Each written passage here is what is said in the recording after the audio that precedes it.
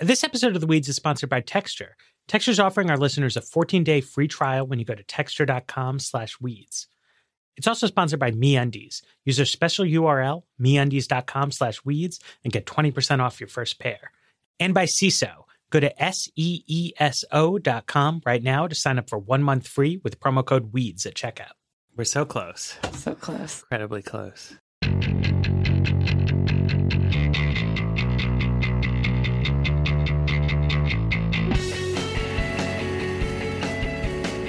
Hello, welcome to another episode of The Weeds, the policy show on the Vox Media Podcast Network. I'm Matthew Iglesias, joined as usual by Sarah Cliff, and also by Dara Lind, who has been with us before and is filling in for Ezra Klein. Incredibly popular Vox Weeds guest host. Probably Dara our Lind, most in-demand guest star.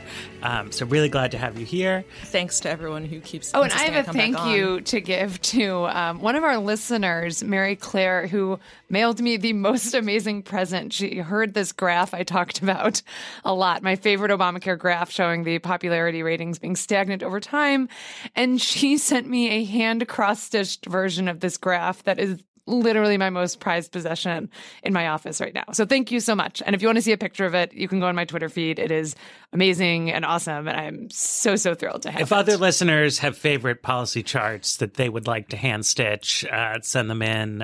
We could maybe make a quilt someday. Ooh, it could be lovely. Chart. We're, want to get more into crafts here as well as sort of the policy stuff. I also wanted to say, I think some people have probably noticed there's been some movements around on the sort of the back end technically of the show. We have a new SoundCloud page up. So if you go to SoundCloud, we are at Vox-the-Weeds, and you will be able to find us there as well as in the iTunes store and other places fine podcasts are available.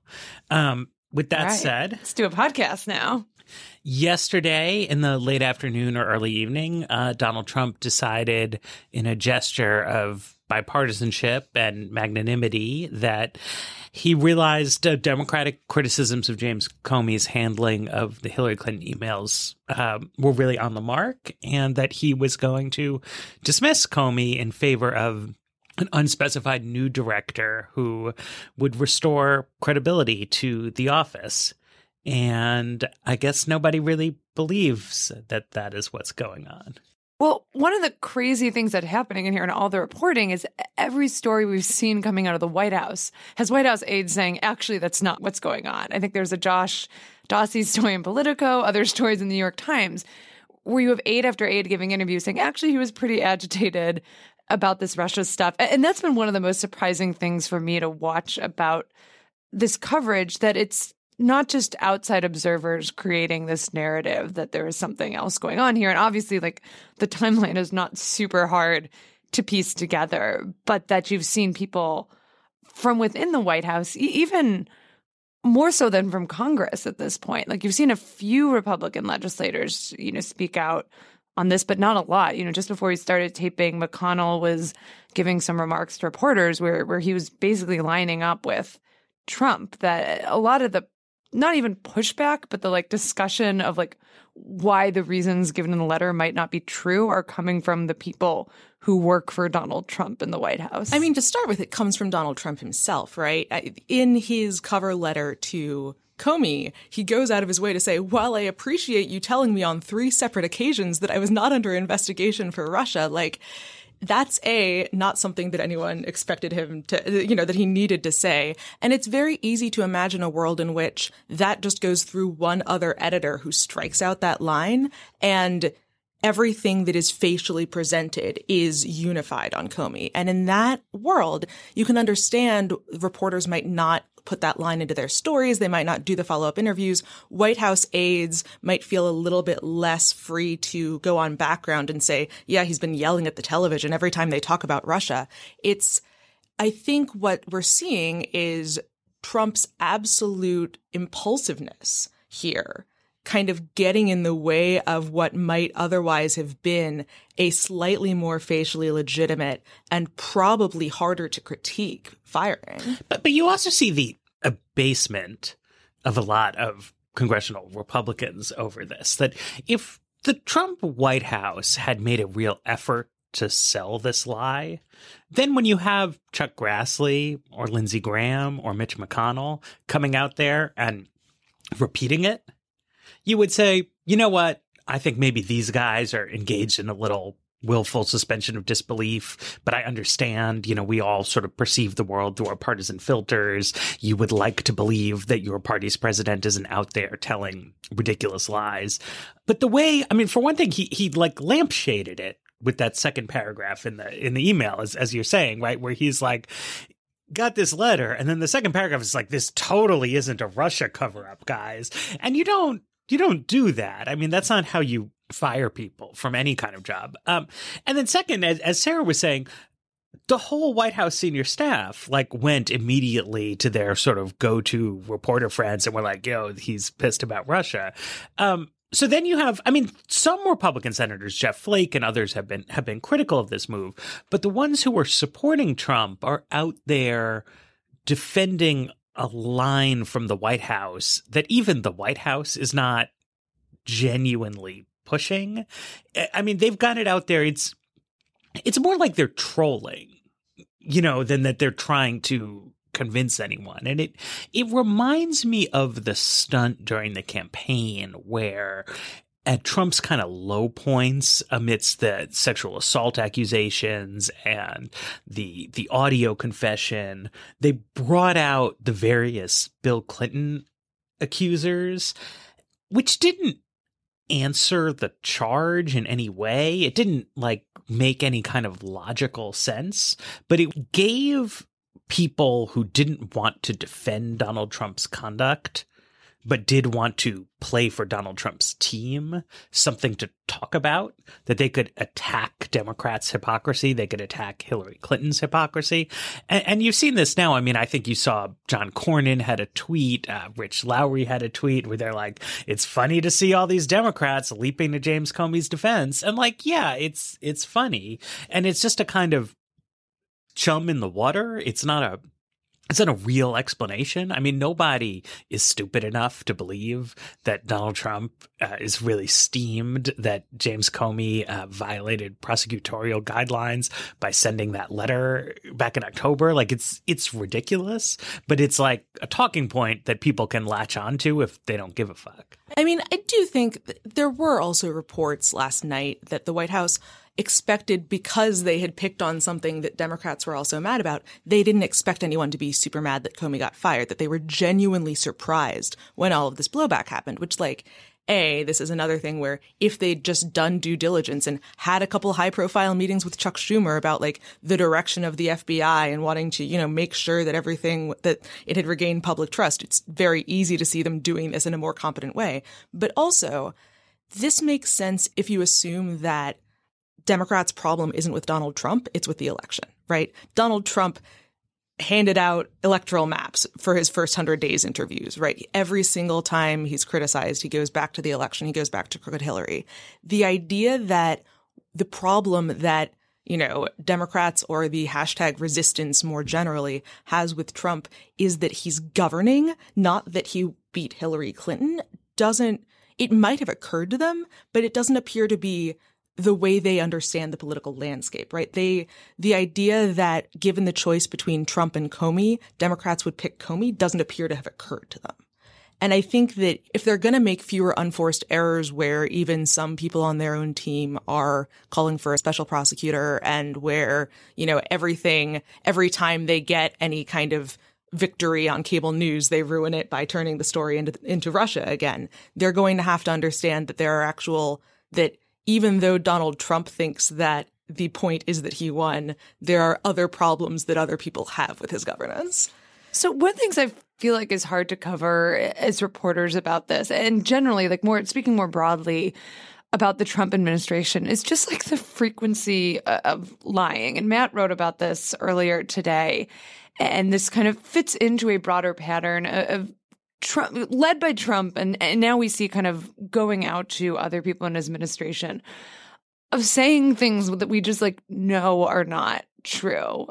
This has been, and it's been a struggle on my end because this keeps coming up on healthcare, where Tom Price will go on a Sunday show and say absolutely nobody will lose Medicaid under our healthcare plan. And that's just like a straight up lie. You can't cut $800 billion from Medicaid and have people not lose coverage. And it's become like, in a weird way, something that's very routine in this administration. Like, you know, when you see this letter laying out, like, well, here's why we're firing Comey, it's part of this larger pattern. And I think it's one that it is hard to stay like alert and aggressive on. And it has been very different for me than covering the Obama administration, which I found like certainly would exaggerate how their policies would work or downplay the downsides of things. But it's really been taken to a new level and feels very pervasive in the way that this administration does communications. Right. I mean, it's not just Trump. It's not just Sean Spicer and Kellyanne Conway. It's people like Price who, you know, before he was in the executive branch,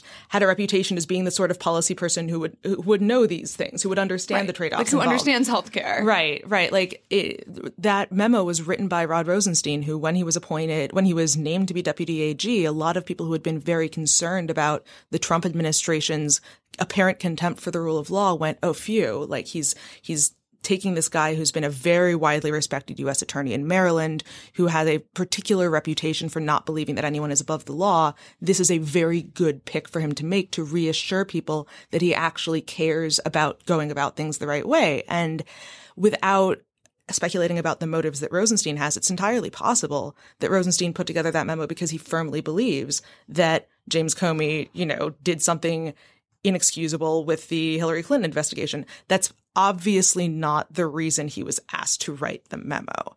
All of these people who have kind of been brought in one way or another into the Trump administration, either by being nominated or because they were already part of the federal government, being kind of brought into this under this miasma of lies and a culture where lying is not only expected but demanded if it serves the president's aims. I mean, maybe that's not what it's like from the inside, but it's certainly the inability to trust people who were previously trustworthy because they've been used to serve these ends is what really throws me often. And, you know, it's worth also noting the sort of media aspect to this that, you know, I would never say that Barack Obama or Hillary Clinton or Nancy Pelosi, you know, never sort of tried to stretch the truth or put a whopper out there. But I think that when they did that, people, you know, people like me, frankly, who are sympathetic to their political point of view,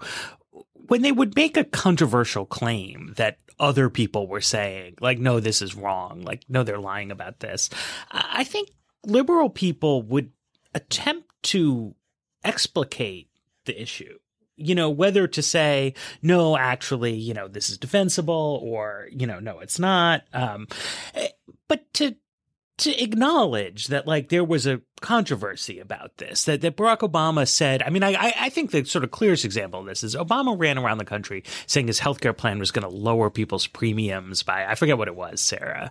But it was like, it was $2,500. $2,500. And obviously premiums did not go down. Many conservatives brought this up, and, you know, the White House was like, well, you know, what we meant was that premiums would be lower relative to baseline. And right, like they would grow slower. Yeah, we didn't actually mean they were some going people, down. I mean, I think Jonathan Chait has been relatively kind to this claim by Obama and can show you some charts and stuff. But what nobody is doing is trying to say that, like, actually, yes, premiums are lower today than they were in 2008, because that's clearly not true. You know, you can have different assessments of the policy, different assessments of the ethics of putting that claim forward, different assessments of, like, well, what did Obama really say versus a paraphrase.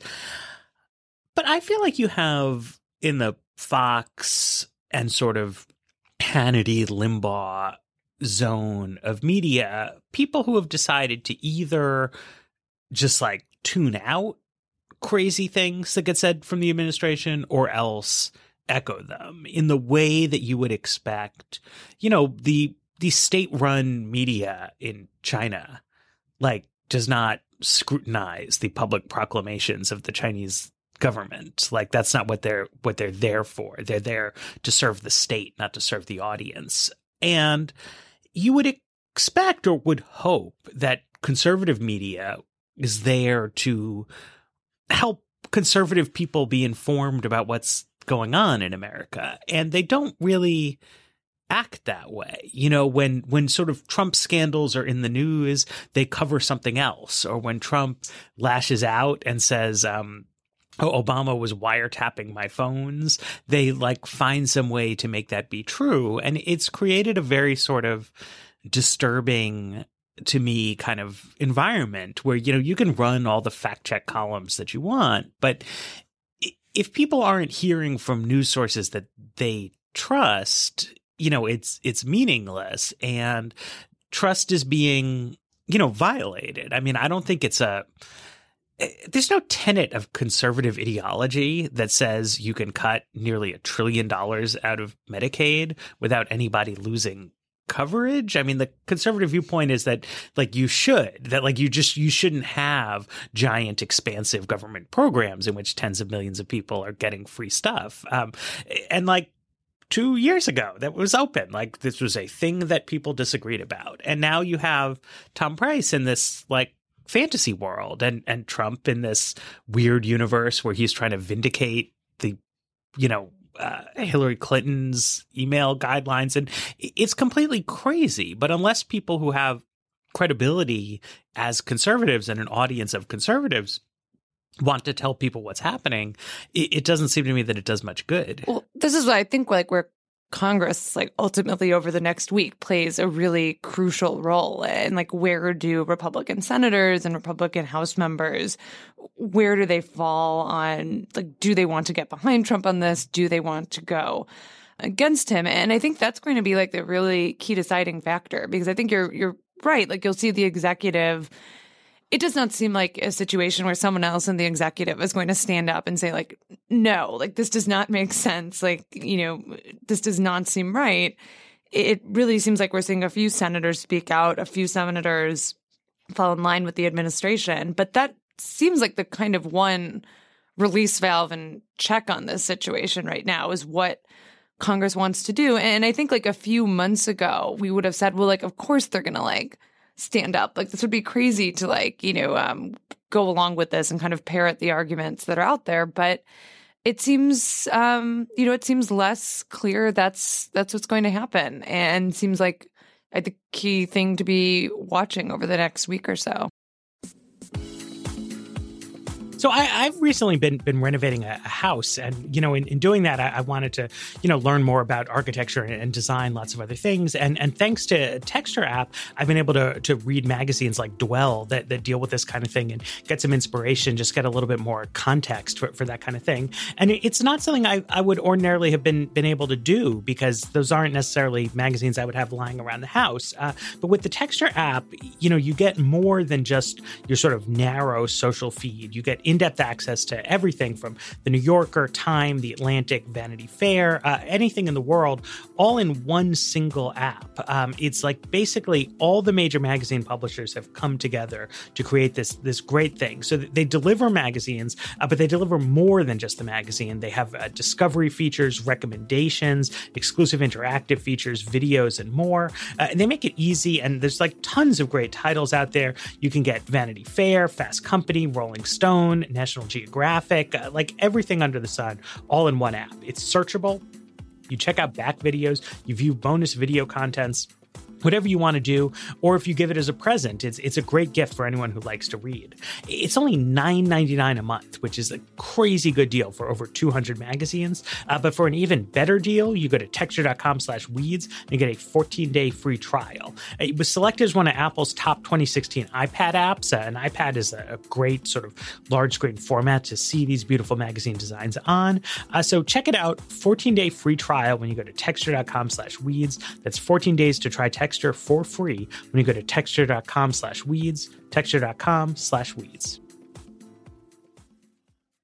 I think we have some weedsy topics. I know weedsy or no. Get into. Given that we'll see that over the next yes. week, let's talk to you about things you won't be seeing. It's we always want it to be, we want to be relevant to the news, but for all we know, by the time this is recorded, there'll have been 12 other developments. By contrast, the U.S.-Mexico border has been roughly where it is for, what is it? When was the Gadsden Purchase?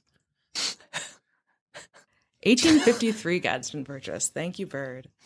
She just came in our ear and told us that. So. The U.S.-Mexico border has been exactly where it is since the Gadsden Purchase of 1853, which, I don't know, it added some land to America, and good for us.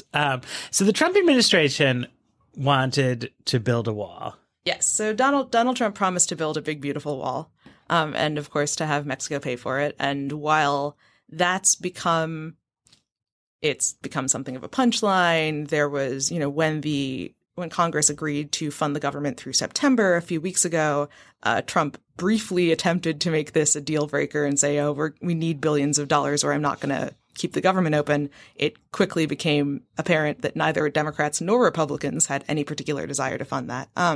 So it's kind of dimly, I think, assumed that this was just rhetoric, that it was just a joke.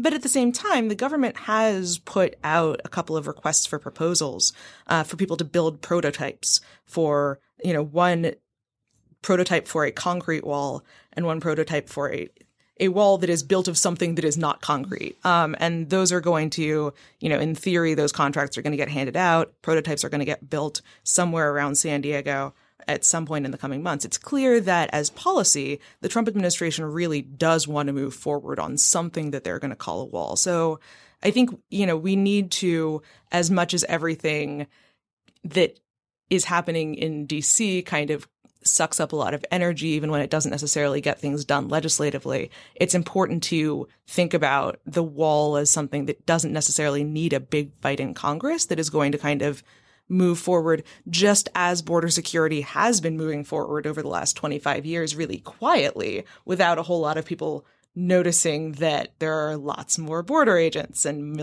hundreds of miles of fences. Talk about that a little bit more, because I think I'm one of those people who expects a big fight in Congress over this, because Congress typically has to appropriate money for anything the executive wants to do. Like, what is the path forward where we end up with some version of wall, either one that is virtual or concrete or some other material, that, we don't end up with a large fight in Congress about whether they want to fund it or not? I mean, I think that it's not that they can do it without Congress. They can do the prototypes without Congress because that was in previous years' money. But it is a standard assumption in post 9/11 budgeting that you give Customs and Border Protection, which is the agency that runs Border Patrol and also kind of the infrastructure along the border, the money that it asks for, and that you continue to increase the money that gets spent on border security. So there's likely going to be a fight if the Trump administration continues to insist on these billions of dollar outlays for wall construction without kind of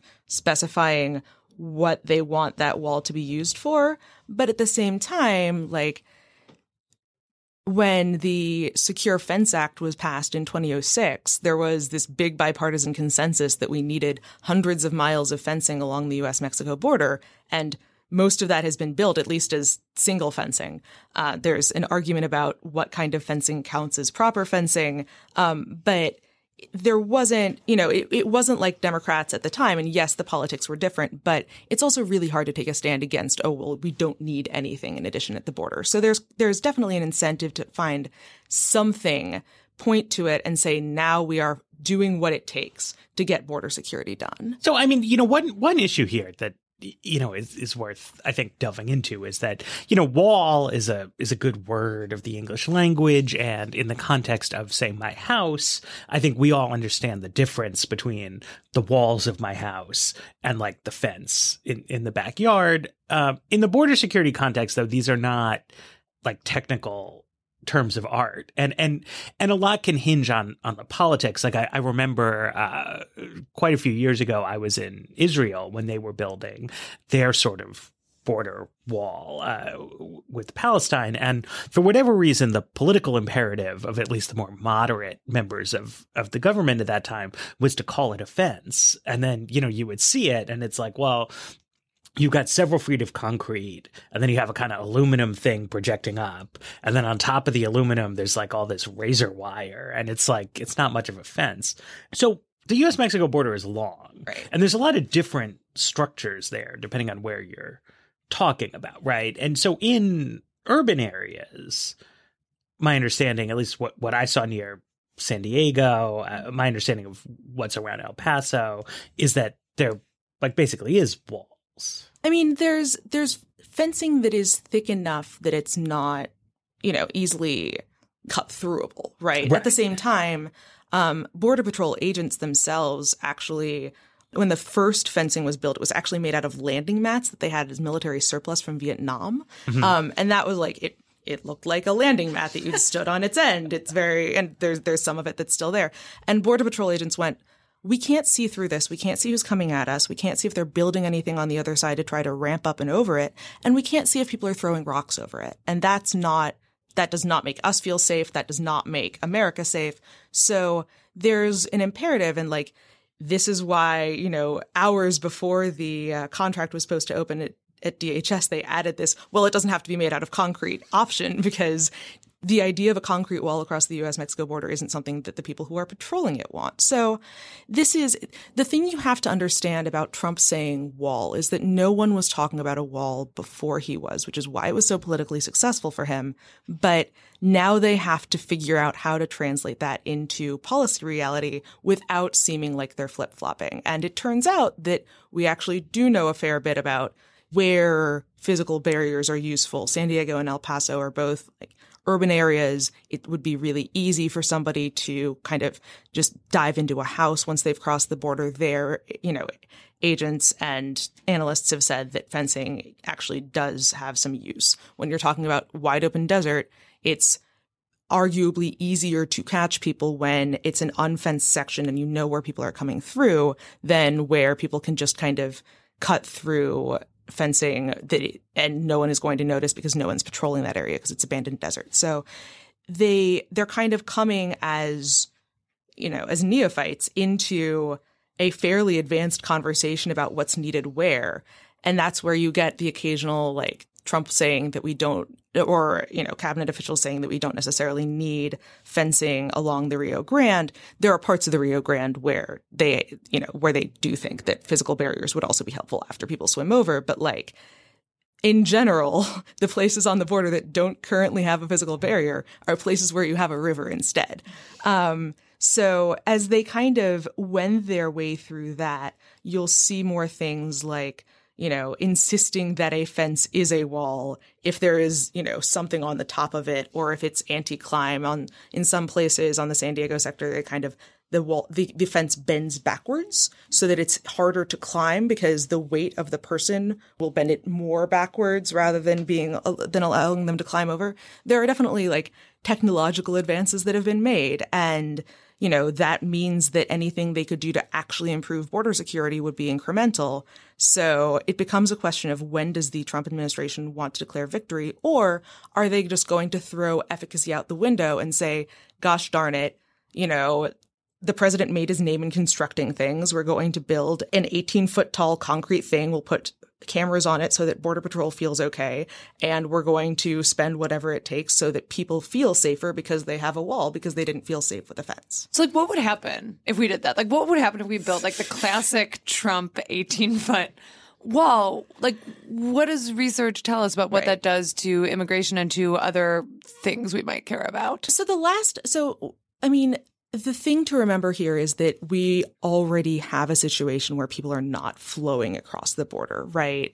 Net unauthorized migration is at or near zero. The real mover in people coming over the border without papers over the last few years have been families and children coming from Central America, most of whom are seeking asylum, which they can do at ports of entry. They do not have to cross the border illegally to do that. So we're talking about such a small population that, on the one hand, you're not going to have a huge effect on who's coming into the country without papers.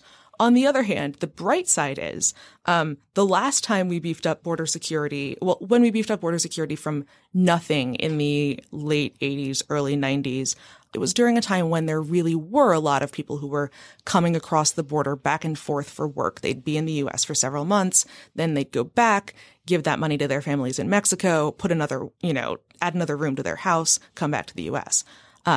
when you started making that more dangerous, because there were people on the border, there were beginning to be fences on the border, instead of people just staying in Mexico, they made the journey once, settled in the U.S., got permanent jobs here, and then often brought sent for their families to join them in the U.S., which is a lot of how you get the extremely settled, unauthorized population we have today, where most people have been here for more than a decade, et cetera. Because they are already settled, if we added a wall now, it's unlikely to settle them more, which is, I think, the best thing you can say about this is that, the massive unintended consequences that border security has had over the last 25 years that don't get talked about when we talk about the need to secure the border.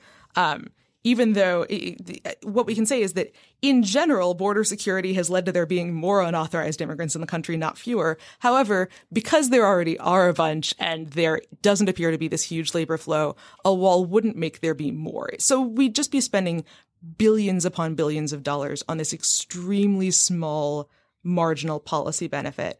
And of course, it's the people who they're ostensibly trying to get, the smugglers, the human trafficking networks, the drug trafficking networks. A lot of drugs already come through ports of entry.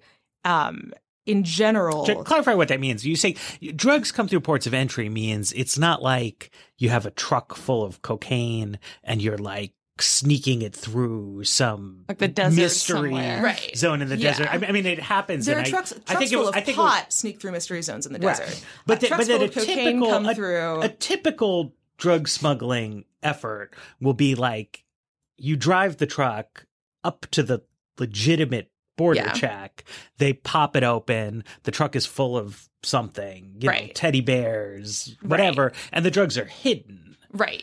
And the idea is that you're not sneaking like the vehicle past the whole surveillance apparatus. You're actually sneaking the drugs through the existing inspections regime.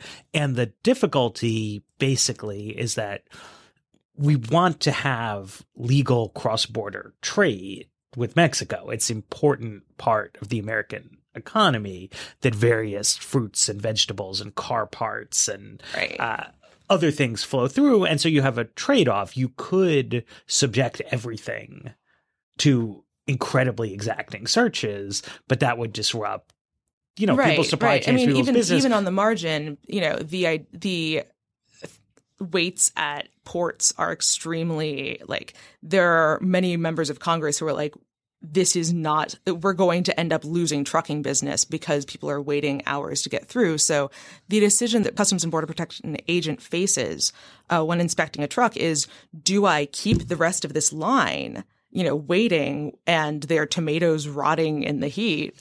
Or do I consider the possibility that there is actually cocaine in this truck that I'm not finding? It's a legitimately difficult policy question. It also is not going to be fixed if you build a physical barrier. Hi, Weeds fans. I'm Todd VanDerWerff, the host of I Think You're Interesting, a new weekly podcast where I talk to someone from the world of arts and entertainment. Could be a really big name, could be somebody you've never heard of but should have heard of, could be somebody who's just about to break through, could be somebody from behind the scenes whose work you maybe haven't thought about before. The common denominator is that they're all people I think are interesting, hence the name of the show. You can find us on iTunes, you can find us on Android apps, you can find us basically anywhere you can find podcasts, and I hope you'll check us out. So I'm going to be honest with you, but before I had MeUndies as a sponsor, I didn't think that much about underwear. I bought some 5-packs from the store. They were fine. They are fine. It's good enough. You can live life that way. But you can also live a better life with really comfortable, really well-designed underwear from MeUndies. You're going to feel good, and you're going to feel good about yourself, and you're going to enjoy your day more. So what is MeUndies? Okay, it's seriously soft, feel-good undies delivered right to your door. They're designed in LA, and they're made from sustainably sourced micromodal. It's a special fabric that's 3 times softer than cotton. It's ridiculous, honestly, how soft it is. So they come in an ever-changing selection of classic colors, bold shades and adventurous patterns so you can tailor your undies to your personal style. It's kind of fun. Nobody necessarily needs to see it, but it's still nice to know you've got a great design down there. And guess what? You can save time and money each month with a monthly subscription. And if you're not ready for subscription, that's okay. You can still save. MeUndies is offering 20% off your first pair. Just use our special URL, MeUndies.com/weeds, and get 20% off your first pair. So go ahead, revamp your underwear drawer. You deserve it. Your underpants deserve it. So once again, that's MeUndies.com/weeds, MeUndies.com/weeds. You said there's a small inflow right now. Like, what are the actual numbers? Border apprehensions at this point are like, I mean, they're down something like 40% just since the beginning of the year. It's one of the things. Yeah, there's, and a lot of that again though is Central American children and families. Like, that's where the real change has been. So the extent to which the Trump administration's border strategy has been effective has been that people who would be coming here to seek asylum it's possible, it's a plausible explanation that they've successfully gotten the message that they cannot successfully seek asylum in the U.S. anymore. That might be a violation of international law, but it's an effective way to keep people from coming. So if that is the mechanism, then the case for the wall gets even weaker, because that's not, those policies have absolutely nothing to do with what's physically at the border. But we're talking about, even before that, a flow that is like a half to a third of what it was in 2000, or even in 2006. It's something that is, and I'm going to have to look this up to get a sense of the absolute scale.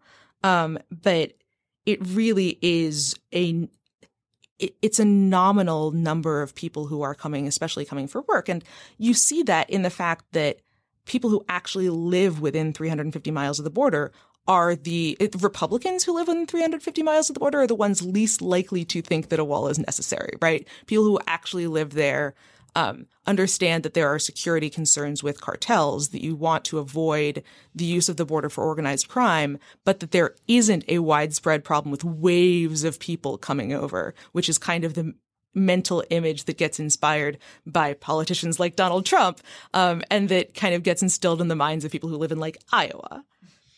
Yeah, and I think to connect this to what we were talking to earlier, right, that just a huge element of this is Trump's habit of constructing, potent narratives that are not tethered to reality in any kind of way. That if you had started your presidential campaign by saying, I want to really put border security on the table as like a first-rate issue in American politics, I want to consult with experts on this subject, with real immigration hawks, you would have come up with a policy agenda.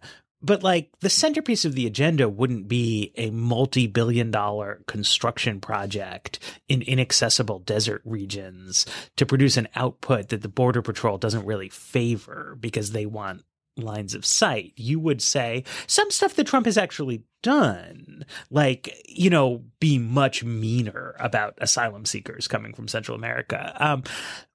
But what Trump did was he really took advantage of not being involved in the whole policy realm to just be like, what is it that like spooks people? And it's like this notion of a lack of control at the border, that it seems like a border should be a thing, but that in reality, a lot of the border is just kind of a river or some dust. And we know there are people who are here without permission, so it must be that they are flowing out of control, and like a wall will contain it, will make us safe. It sounds safe, it feels safe. And he ran on it, and he ran with so little regard for anything. There was no moment during the campaign where he was like, okay, we're going to get serious about this. He just kept talking about big, beautiful wall.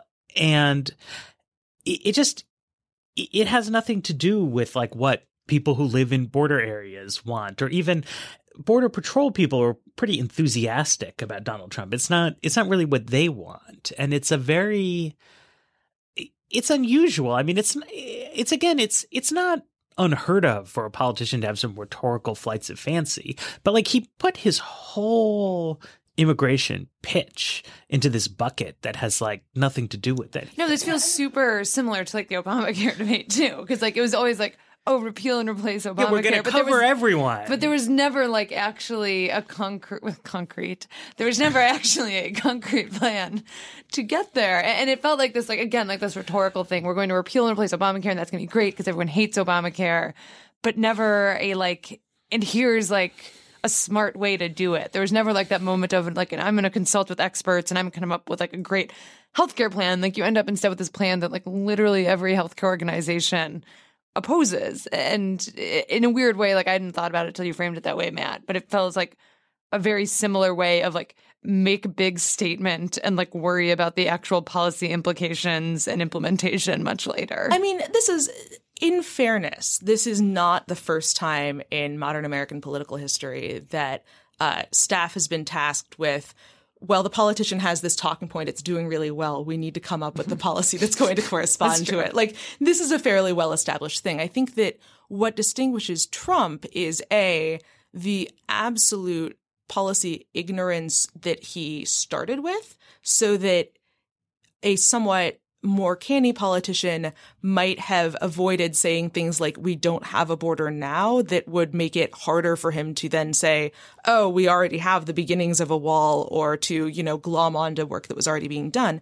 And the potency of the fears that he's tapped into. I think the real question here is, it is possible that Donald Trump could build a 30-foot section of wall, point to the wall, and say, look, we built a wall. That's unlikely to happen, but it's certainly possible that Trump could, you know, get on board with the idea of this virtual wall and just spend a ton of money on surveillance and say we have a wall, it's just high tech.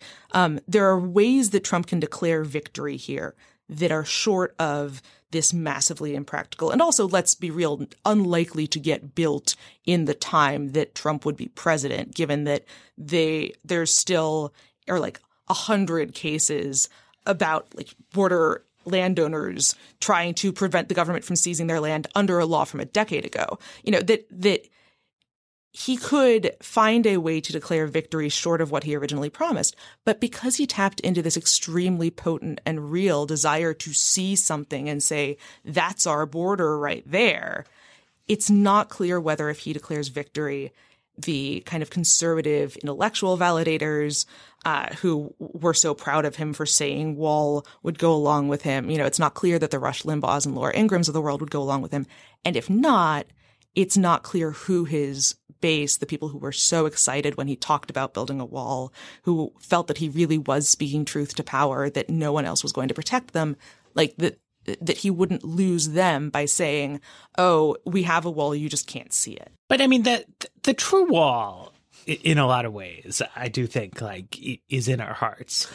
And something that you saw on the economy soon after Trump took over is that people's self-reported beliefs about the economic situation changed a lot. And some of that is naked partisanship, but some of that is like there was a desire on the part of Donald Trump to begin painting the ambiguous portrait of the American economy in a positive light. And he has really made an effort on that. I mean, since taking office, you hear way less about African Americans living in hell, or about, you know, how our factories have rotted away and we're not a wealthy country anymore. We hear positive spin on the jobs reports, and we hear, touting of factories opening and sort of ignoring of bad news stories. And that's fairly normal politics. You know, you become president, you take it away. There's a universe in which Trump does something similar on immigration, that in addition to, you know, he will spend some amount of money on border security. Something will be put in place that wasn't there before. But there's also, net migration from Mexico had dropped enormously during the Obama presidency. The Central American family he seems to have maybe spooked them off. And you could imagine Trump trying to claim credit, not just for, whatever barriers he puts up, but to say, I have fixed this. Yeah, I mean, you can imagine that. But remember that Donald Trump is not the only Republican or conservative who has an incentive to continue to tap into this fear, right? Before, the kind of modern immigration politics that we have started with people attacking George W. Bush from the right. There's, a year's tradition of Republican governors in Arizona and Texas making border security a big deal as they try to, consolidate their political fortunes. So it's not just a matter of what makes sense for President Trump, but what makes sense for these other people who have made fear of people coming over the border into a powerful political weapon for them. We've talked about Seeso before. It's this amazing online service to get all the comedy you want in all different kinds of ways. Jonah Ray is hosting a new travel show. It's pretty much, it's what you would expect from a travel show hosted by Jonah Ray. It's packed with cameos from Jorge Garcia, Yvette Nicole Brown, Anthony Bourdain. Hidden America with Jonah Ray is a comedic journey through America where the places are real, but the people aren't. Plus, there's a murder investigation. You can stream the new season now on Seeso. And with them, you get unlimited access to Seeso original series like that. You get late night, you get hilarious stand-up specials, plus you get binge-worthy classics. They've got 42 seasons of Saturday Night Live, the entire Monty Python catalog, a great British comedy called The IT Crowd, and even more out there. And of course, both seasons of Hidden America with Jonah Ray. So, to check all this out, you just go to Seeso.com, SEESO.com right now. You can sign up for 1 month free with promo code WEEDS at checkout. So then you got your free month, you watch all the comedy you want, they think you're going to love it, they think you're going to keep going. And if you want to know the punchline, it's only $3.99 a month. No joke. $3.99 a month for all the comedy you want, anytime, anywhere, ad-free. So that's Seeso.com, spelled SEESO.com, promo code WEEDS, Seeso.com, promo code WEEDS.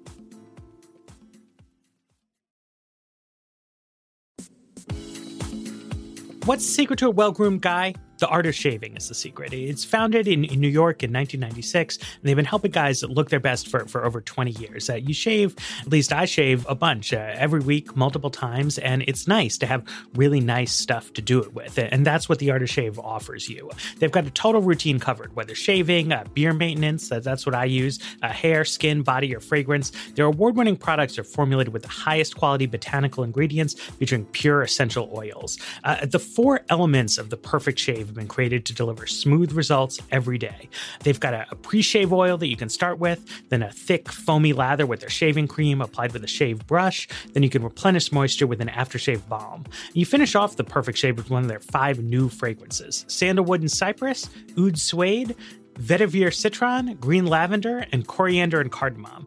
Each cologne has been carefully assembled for a distinctive scent. The Art of Shaving offers a convenient replenishment service that allows you to save on your favorite products without ever having to worry. Our listeners will get 15% off their first order and free shipping by using the promo code WEEDS. To get this offer, you go online to theartofshaving.com, use our special promo code WEEDS to get 15% off your first order and free shipping. Visit theartofshaving.com for this special offer, or for a consultation with a grooming expert, step into one of their many retail locations near you.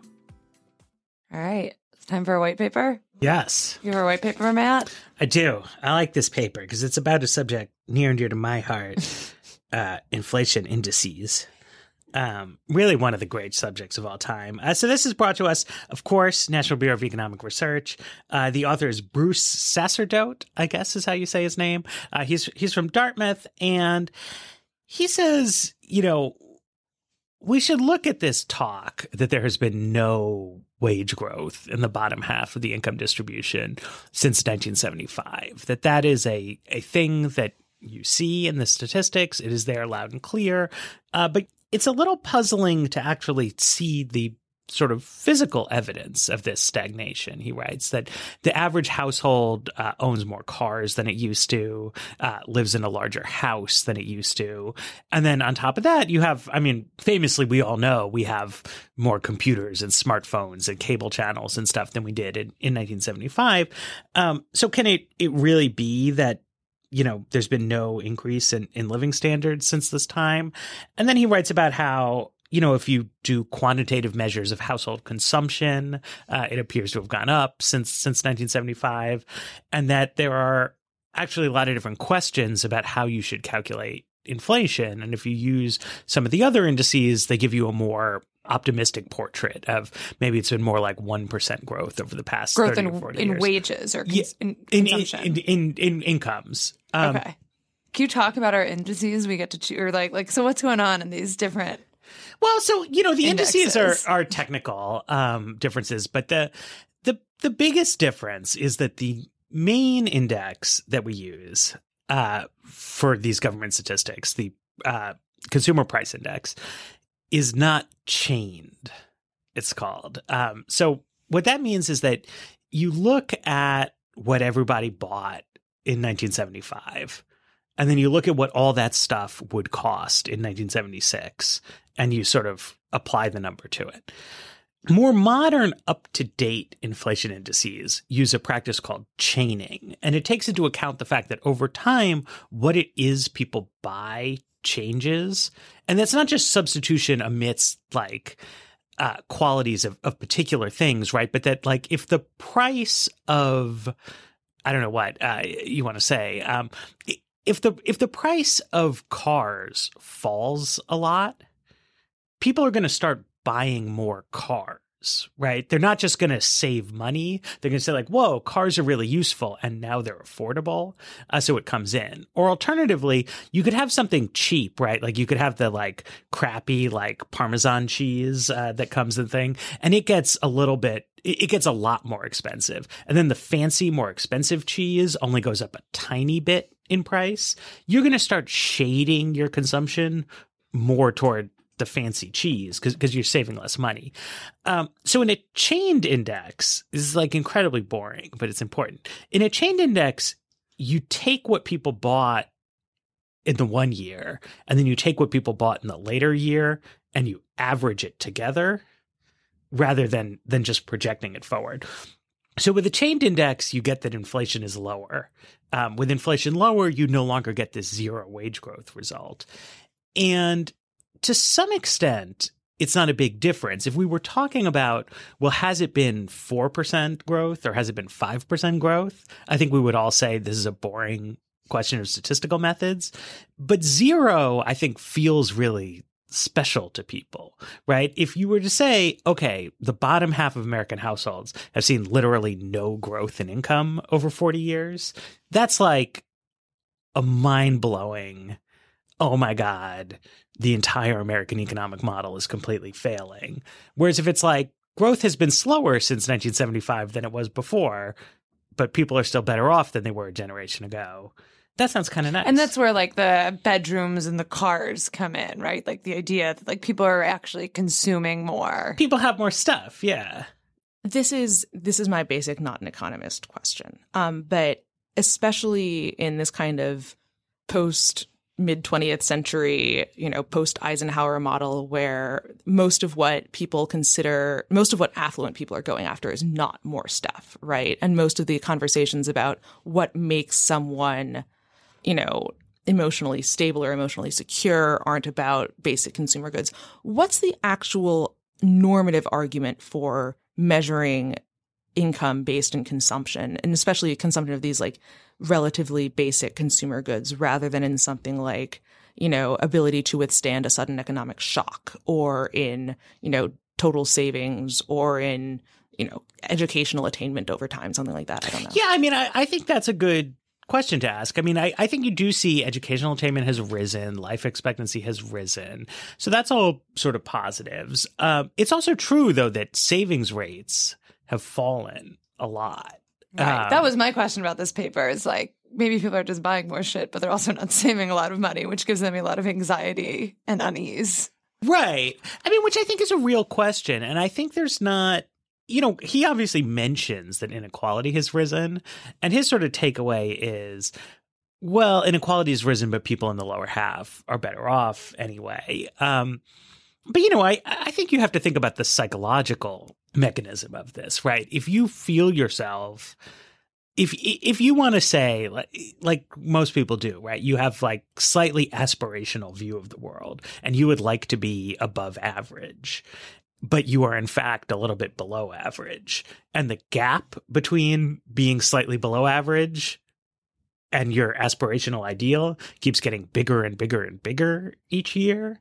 Like, you're going to feel like you're falling behind, whether or not, in some sense, the number of bathrooms in your dwelling has increased. Well, and you have way more information to compare yourself to other people too. That's something that was like brought up very quickly at the end of this paper, was like trying to understand like this disconnect between people in the lower half of the income distribution getting more cars, more bedrooms, but like feeling worse off. And one of the things that's also going on, there's just like an ability to like look at a lot of other people's lives in much more depth than you would have been able to like 20 or 30 years ago and see like, oh, well, I have like 4 bedrooms, but like, look at this guy who has like 20 bedrooms or however many, you know, McMansion bedrooms someone might have. It's like another thing, you know, that you're not just comparing, you're comparing yourself against a lot more information about what other people's lives might look like elsewhere. I mean, I am sympathetic to kind of both sides in you know, what is basically the growth versus inequality debate that you guys are talking about, right? That like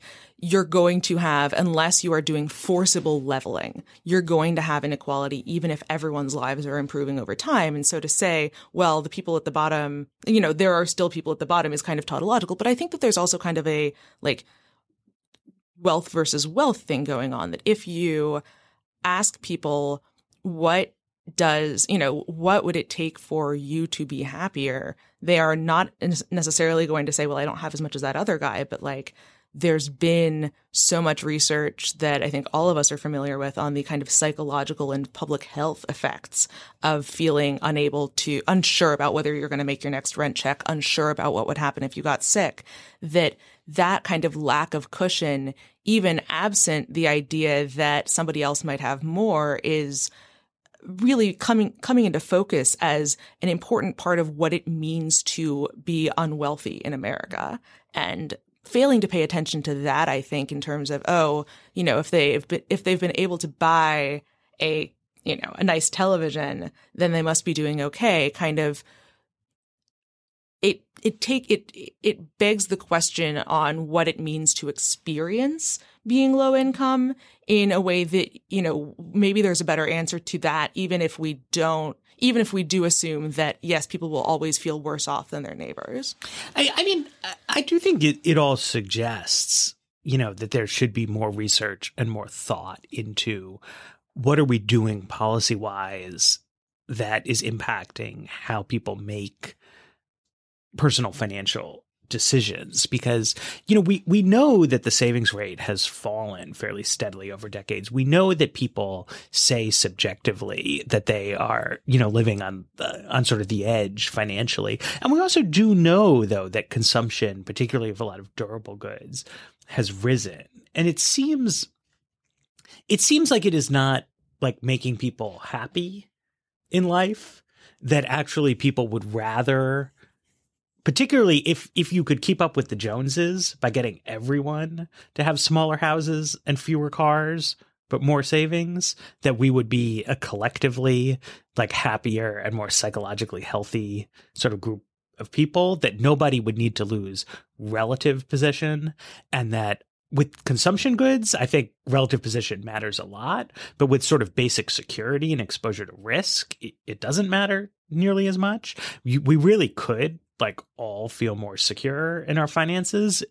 But instead, we've put a lot of effort into sort of democratization of consumer credit. You know, you have sort of credit cards everywhere. There's been a lot of emphasis on making mortgages available to more and more people. And there's been very little emphasis on making sort of attractive, prudent savings vehicles available to people, particularly for things outside the retirement context. It's obviously important to save for your retirement, but people also just worry, you know, you could be 33 and something bad could happen to you, and you don't want to be, you know, stripped of everything that you have. And things like 401ks and stuff don't help you with any of that, with just sort of providing yourself with buffers. I want to circle back to the indices for a moment, because I think those actually, like, it is a helpful reminder reading this paper what different conclusions one can come to depending on what index you're using. And I think this is a part of academic papers that I and probably other listeners might be guilty of like skipping over, where they say we use this index and you just read that and you say, oh, okay, they're academics. They're just, doing the thing that they do. But a lot of our, understandings of big cultural and economic things that are happening are really influenced by decisions researchers are making about these kind of really seemingly small changes. But like one of the things they go through in this paper here is they try out 4 different indices, and they all lead to like different kind of assumptions about how well this group of people is doing. And I mean, I've took that as like an important and helpful reminder for reading academic research. I mean, I think that the things you're talking about are kind of 2 sides of the same coin, right? That there are so many things that